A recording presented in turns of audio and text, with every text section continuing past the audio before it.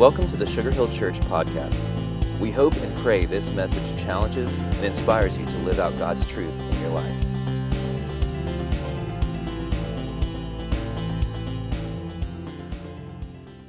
If you have your Bibles, we're going to just dive in. I hope that's all right.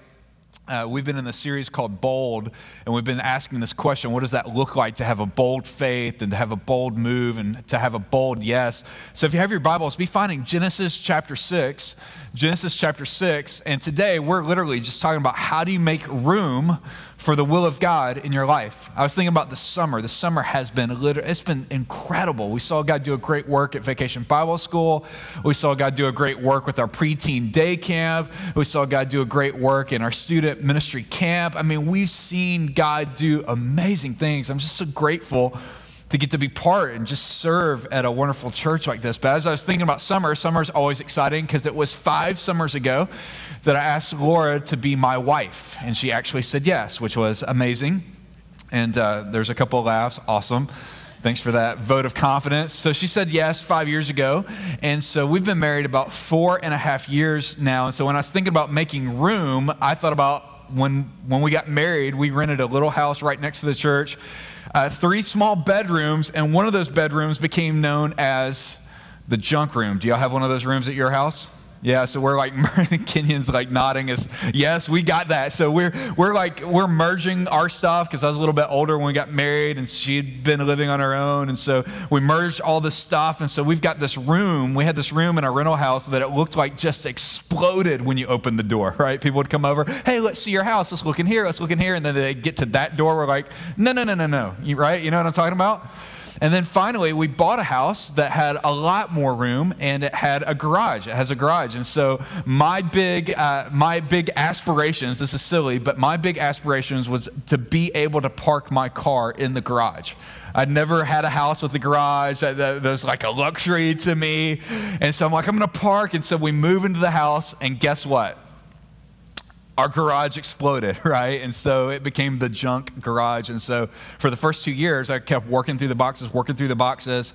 Bobby Reese came over and he made some shelving for me to put all the boxes up. So finally, I made space for it. Finally, I pulled my car in. I was like victorious. It only took 2 years to make room for it. And then 3 months after I made room for it, I bought a different car that the mirrors won't fit in the garage. I'm like, awesome, right? So y'all have experienced that. You've experienced closets that explode. Maybe for you, it's not merging 2 households. Maybe for you, it's you've got a baby on the way. You're trying to make space for that. Or maybe it's something else. But if you've ever felt that stress of, I need a little bit more room. I need to make some space. I need to make some room. If you've ever felt that stress, you know a little bit of what Noah's feeling in Genesis 6.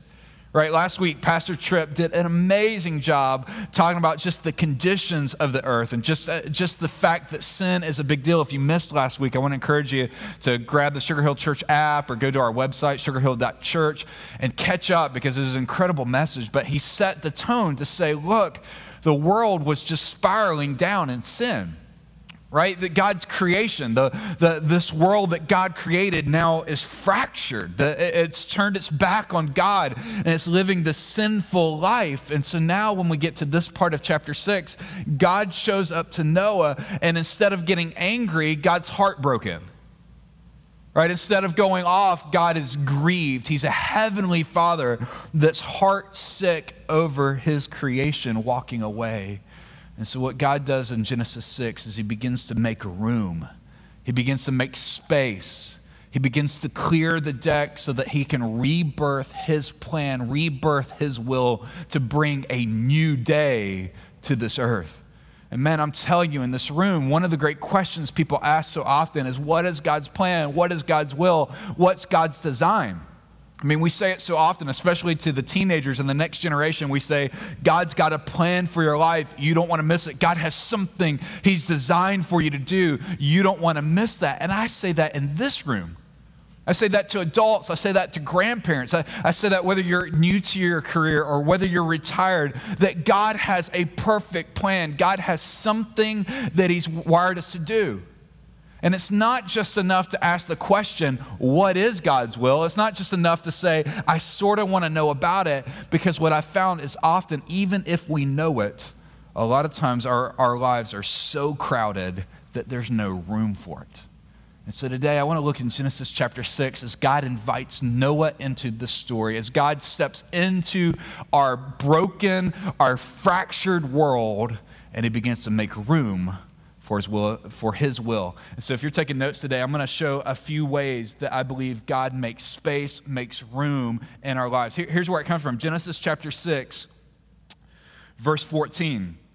God invites Noah into the story. He says, make for yourself an ark of gopher wood. So he's already said, I'm going to wipe out the earth. I'm going to purge the planet. I'm going to get rid of the corruption. I'm going to get rid of the sin. I'm going to start clean.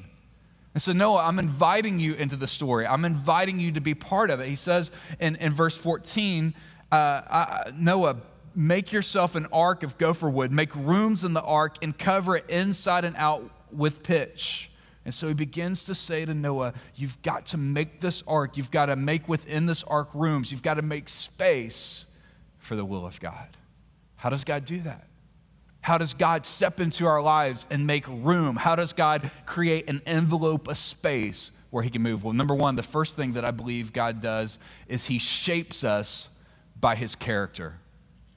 Anytime God begins to make room in our life, anytime God creates this atmosphere of change inside of us, it always starts with him shaping our character into the character of God.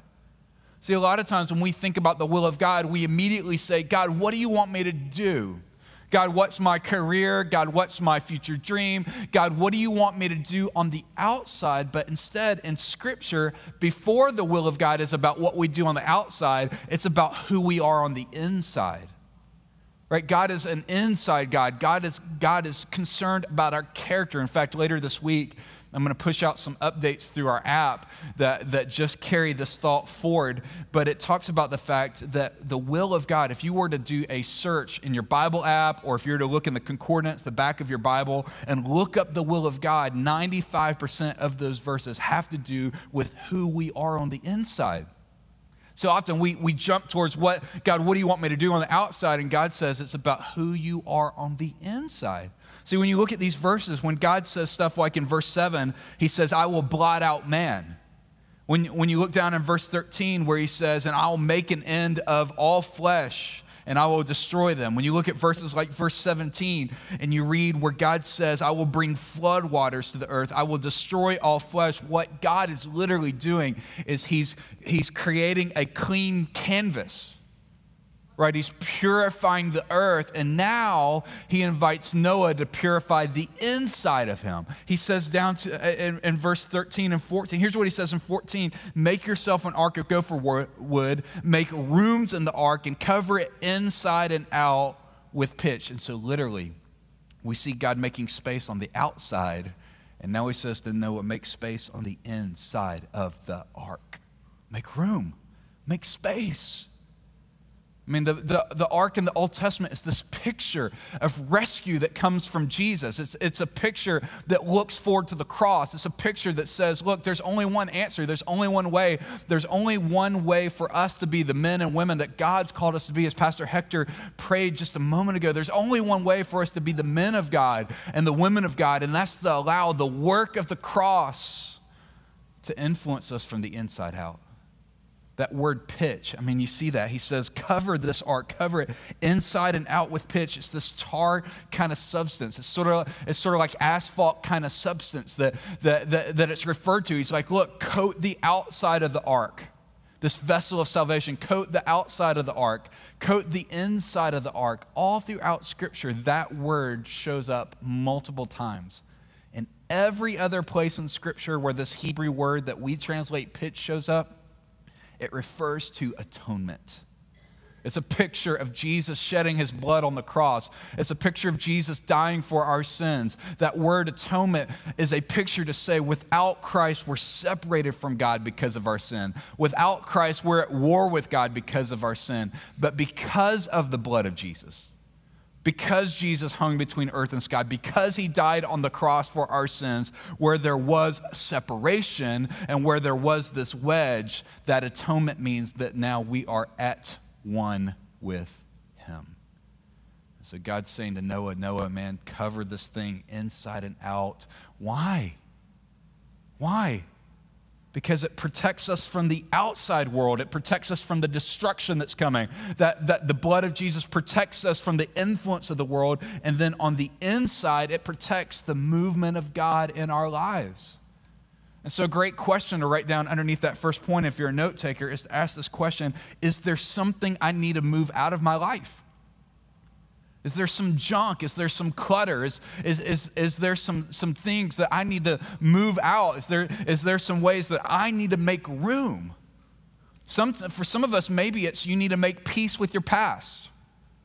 Man, a past that's undealt with bleeds its way into our present. We end up living out those vicious cycles over and over and over again. So maybe we need a clean break today. Maybe we need to come to a point where we say, God, would you create space in my life? Would you help me to move past the past, to allow the past to be behind me? For others of us, maybe it's we need to make peace with God. Maybe there's never been a moment that we've allowed the work of Jesus on the cross, that blood that he shed for us, that atoning work where he makes us at one with God. Maybe we need to pause and say, God, I've never done that.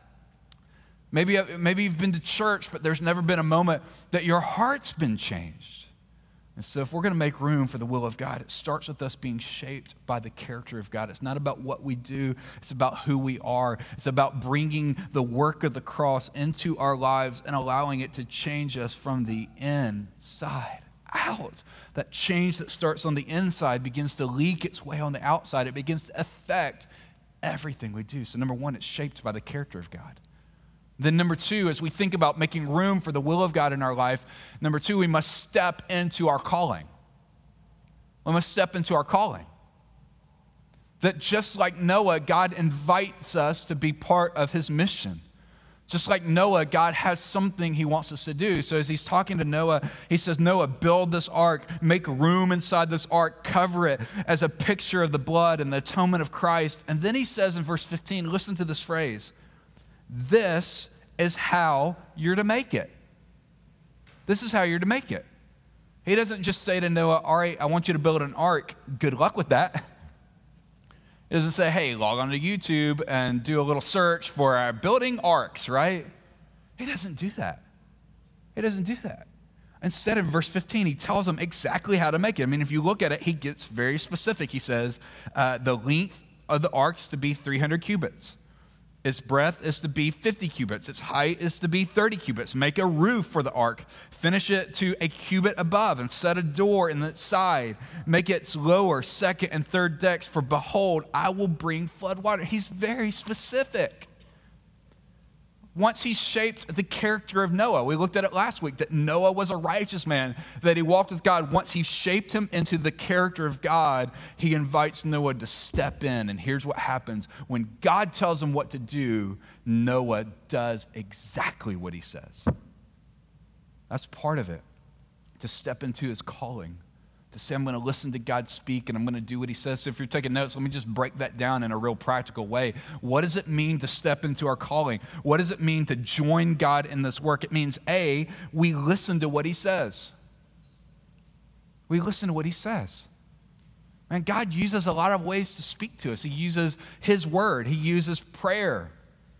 He uses small group Bible studies. He uses wise people in our lives. Sometimes he uses situations that get us out of our comfort zone. God uses a lot of ways to speak to us. And so, A, it means we've got to listen. God, what are you saying to me? God, what is it that you are calling me to do? Calling's not necessarily about serving a church staff. It's not being a pastor or a missionary. It's about God has something he wants you to do. And so often living outside the perimeter, and so often trying to make ends meet, and so often with mortgages and traffic on 20, hello, right? So often we get caught up in the daily grind. We get caught up in the mundane that if we're not careful, our heart grows numb to the fact that God has something he's meant for us to do. Something he's wired for us to do. So A, it means we got to listen to him, and then B, follow his direction. Follow his directions. I got to be honest with you. I'm not good at following directions. I get something new that I got to put together at the house. I'm like, I got this. I figured this out. Oh, wow, I've got 4 bolts left over. Awesome, right? You know what I'm talking about? Man, to say I'm going to listen to his voice and then I'm going to follow his directions, then I'm going to see it through. Man, for us to find our calling means, man, that we spend time in the Bible, we spend time in prayer, we spend time in small group, we'd spend time in solitude, we'd spend time in worship, that we'd say, God, help me to hear. And as we hear, we would see it through, that we wouldn't stop halfway. That's about creating room. See, it's not enough just to know what he wants us to do. It's to create room for him to do it inside of us. That for us not to get numb to the fact that God has something you're meant to do. That maybe that thing that frustrates you, maybe that tragedy that's happened in your life, maybe that thing that breaks your heart, and when you see it, you're like, something's got to change. Could it be that God's using that disruption in your life? Could it be that God's using that tragedy in your life? Could it be that God's using that broken-hearted thing that's in your life to say, this is what you're meant to do. You're meant to step into it. You're meant to do something about it. See, that's how God begins to make move. Not just sitting back, not just watching, but say, number 1, I want to be shaped by the character of God. Number 2, I'm going to step into what he tells me to do. And then number 3, for him to make room, we must stay in covenant. We must stay. A covenant is a binding agreement. A covenant is something that's not just one way one day and another way the other day. It's a binding agreement. And oftentimes in Scripture, you see covenants. Sometimes a covenant is between 2 equals, but in Genesis 6, we see God making a covenant with man. We see God stepping into this fractured story. We see God stepping into this pain. And listen to what he says in verse 18, but I will establish my covenant with you. He's saying, no, I'm gonna create space on this earth.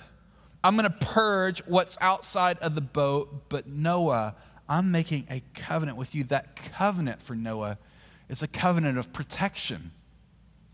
Again, that picture of the pitch, you're covered by the blood. It's a picture of protection. It's a covenant to say, I'm going to provide for you, Noah. No, I'm going to tell you exactly what you need on the ark. It's going to be provision for you. And then, see, it means I'm going to repopulate the earth, Noah. See, for Noah, he recognized that blessing is found in covenant. To say that we're going to live lives in covenant means that even when life isn't glamorous, even when our day-to-day doesn't seem all that huge, that we'd say, God, I'm going to live this day like you're in charge. God, I'm going to do this thing today like you're in charge. God, I'm going to live out of the work you've done on the cross in my heart. I'm going to be a person that stays in covenant. Because it's in covenant that we see the provision of God. It's in covenant that we hear the voice of God. It's in covenant that we begin to live out the life that he's meant for us to live. And finally, number 4, if we're going to make room for the will of God in our life, we must start with our consequence. We must start with where we are. We've got to start with the circumstances God has placed us in. I love this. If you look at verse 22, God spells it out. He's like, here's how you're to build it. Here's all the animals you're supposed to bring onto the ark. And so the great question is, well, what do I do? What do I do? What's God's plan? And listen to what it says in verse 22. And Noah did this. Listen to this next phrase. He did all that God commanded him. I love that. You're like, what do I do? What do I do? Start where you're at. Start with what you have. Start with what God's placed in your life and do the very next thing he's asked you to do. See, a lot of times we want the will of God to be something monumental. Sometimes we want the will of God to be something that's out there. Sometimes we want to know, God, what's your 5-month plan, your 5-year plan, your 50-year plan? And sometimes I believe God's looking down and saying, I want you just to take the next step. I mean, for Noah, when you read this, it says in verse 22, he did all that God commanded. You read verse 5 of chapter 7, he did all that the Lord commanded. You read verse 9 of chapter 7, he did as God commanded. What you see over and over and over again is that Noah lives a responsive life. That when he hears God speak, he does exactly what God wants him to do. See, sometimes we buy into this lie that the instructions of God limit us. It's almost like we believe, man, I could do something great with my life, but if I say yes to God, then maybe somehow I'm settling. And that's just not true. When Noah hears the instructions of God, he doesn't hear restrictions. He doesn't hear limitations. He hears these are the principles of life. So what do we do? What do we do? We start with our current circumstances. We say, I'm going to start where I'm at. I'm going to take what I have, and I'm going to do the very next thing God's asked me to do. If you're taking notes, write this question down underneath that fourth point. What's the next thing God's asking me to do? So often when we think about the will of God, we want it to be huge. We want it to be some historical kind of thing. We want it to be monumental, but I'm telling you, it doesn't have to be huge to be the will of God. It may not be monumental, but I guarantee you when you say yes, it will be meaningful. Because every time you take that next step, it creates more space. And every time you say yes, it creates more room. Every time you say yes to, I'm going to be the man of God that God's called me to be, it creates more room. When you say, I'm going to be the parent that God's called me to be, it creates more room. I'm going to be a grandparent as God wants me to be, it creates more room. That as we take steps of obedience, it begins to open up the space where God can do something in us and something through us. Today, you don't have to settle. Today, it is possible to stay faithful in a faithless world if we'll say yes. Would you bow with me for prayer? Would you close your eyes for a moment? This morning as we pray, man, what is so amazing is that God invites us into the story of redemption. God invites us into saying yes to him. God invites us into this story to say, you can be the man of God, the woman of God that I've created you to be. And it starts with us creating that room. Maybe today, as we talked about making room, you're like, man, there's some clutter in my life. There's some junk that I need to get out of the way. There's some boxes I need to push out of the way. Today, would you do that?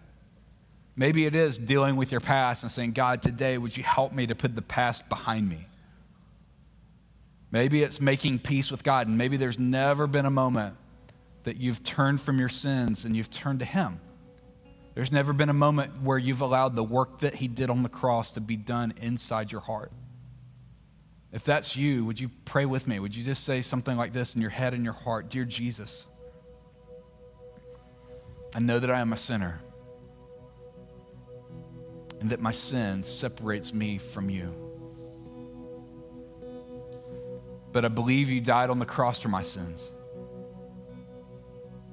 And I believe you're alive today. And as best as I know how, I ask you to step out of heaven and into my heart and save me. And help me to live for you. If you just pray that for the very first time, here's what the Bible says in Romans 10, that if you confess with your mouth that Jesus is Lord and you believe in your heart that God raised him from the dead, then you will be saved. If you prayed that for the first time, I'd love for you to let us know either on the guest info card or send us an email, pray@sugarhillchurch.com. We'd love to know that. If you're a believer today and you'd say, there's some junk I need to move out, there's some next steps I need to take, would you pray this part of the prayer with me? Dear Jesus, help me to listen to your voice. Help me to do what you tell me to do. Help me to see it all the way through. God, would you help every single one of us to know what the next step it is you're asking us to take? Give us the courage to do it. It's in Jesus' name we pray. Amen. Thanks for listening to the Sugar Hill Church podcast. For more information and to find out more about our church, please visit us at sugarhillchurch.com.